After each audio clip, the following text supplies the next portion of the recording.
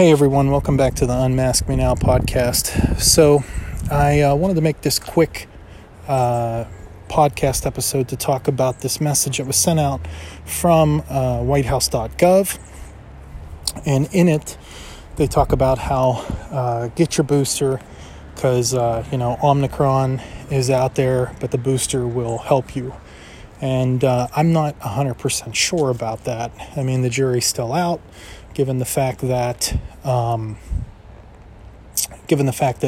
the people who are transmitting it are young adults who are fully vaccinated.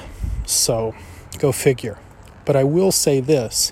There was one section inside of this message that was sent to me from a friend that was kind of off-putting to say the least. But I'll read this paragraph to you. It says, "For the unvaccinated, you're looking at a winter of severe illness and death for yourselves, your families, and the hospitals you may soon overwhelm." Well, I kind of take offense to that.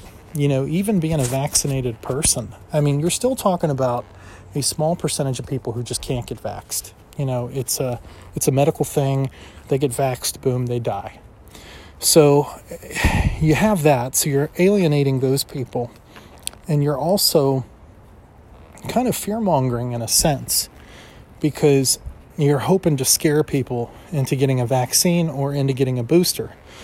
But the fact of the matter is that those who have already gotten it are probably those who will get it. And I'm talking about the vaccine, not COVID.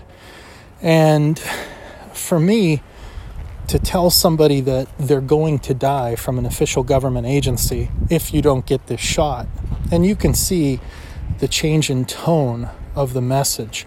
The first two paragraphs the above two paragraphs in this message are very, upbeat, very positive, like.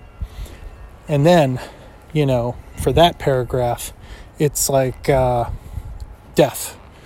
So, I don't know who wrote this. I think whoever it is, they should definitely lose their job and, be forced to resign or be fired, terminated immediately. Because the way you get people to do what you want them to do is not to stoke fear inside of them.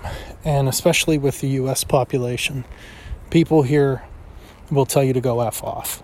They will do the exact opposite of what you want them to do just because they're able to. So this was, again, bad taste on the Biden administration for releasing something like this. I probably could have done a better presser on how to get people to actually take a jab. And I have no public speaking experience at all, or public writing for that matter. So I wanted to share this as we go into the holiday season because, like I said, I probably won't release an episode tomorrow, which will be Christmas Eve by the time you're hearing this, and I probably won't release another one up until Tuesday of next week. So if you can, as always, please share this information and spread this podcast to like-minded individuals. Thank you very much, and have a great day.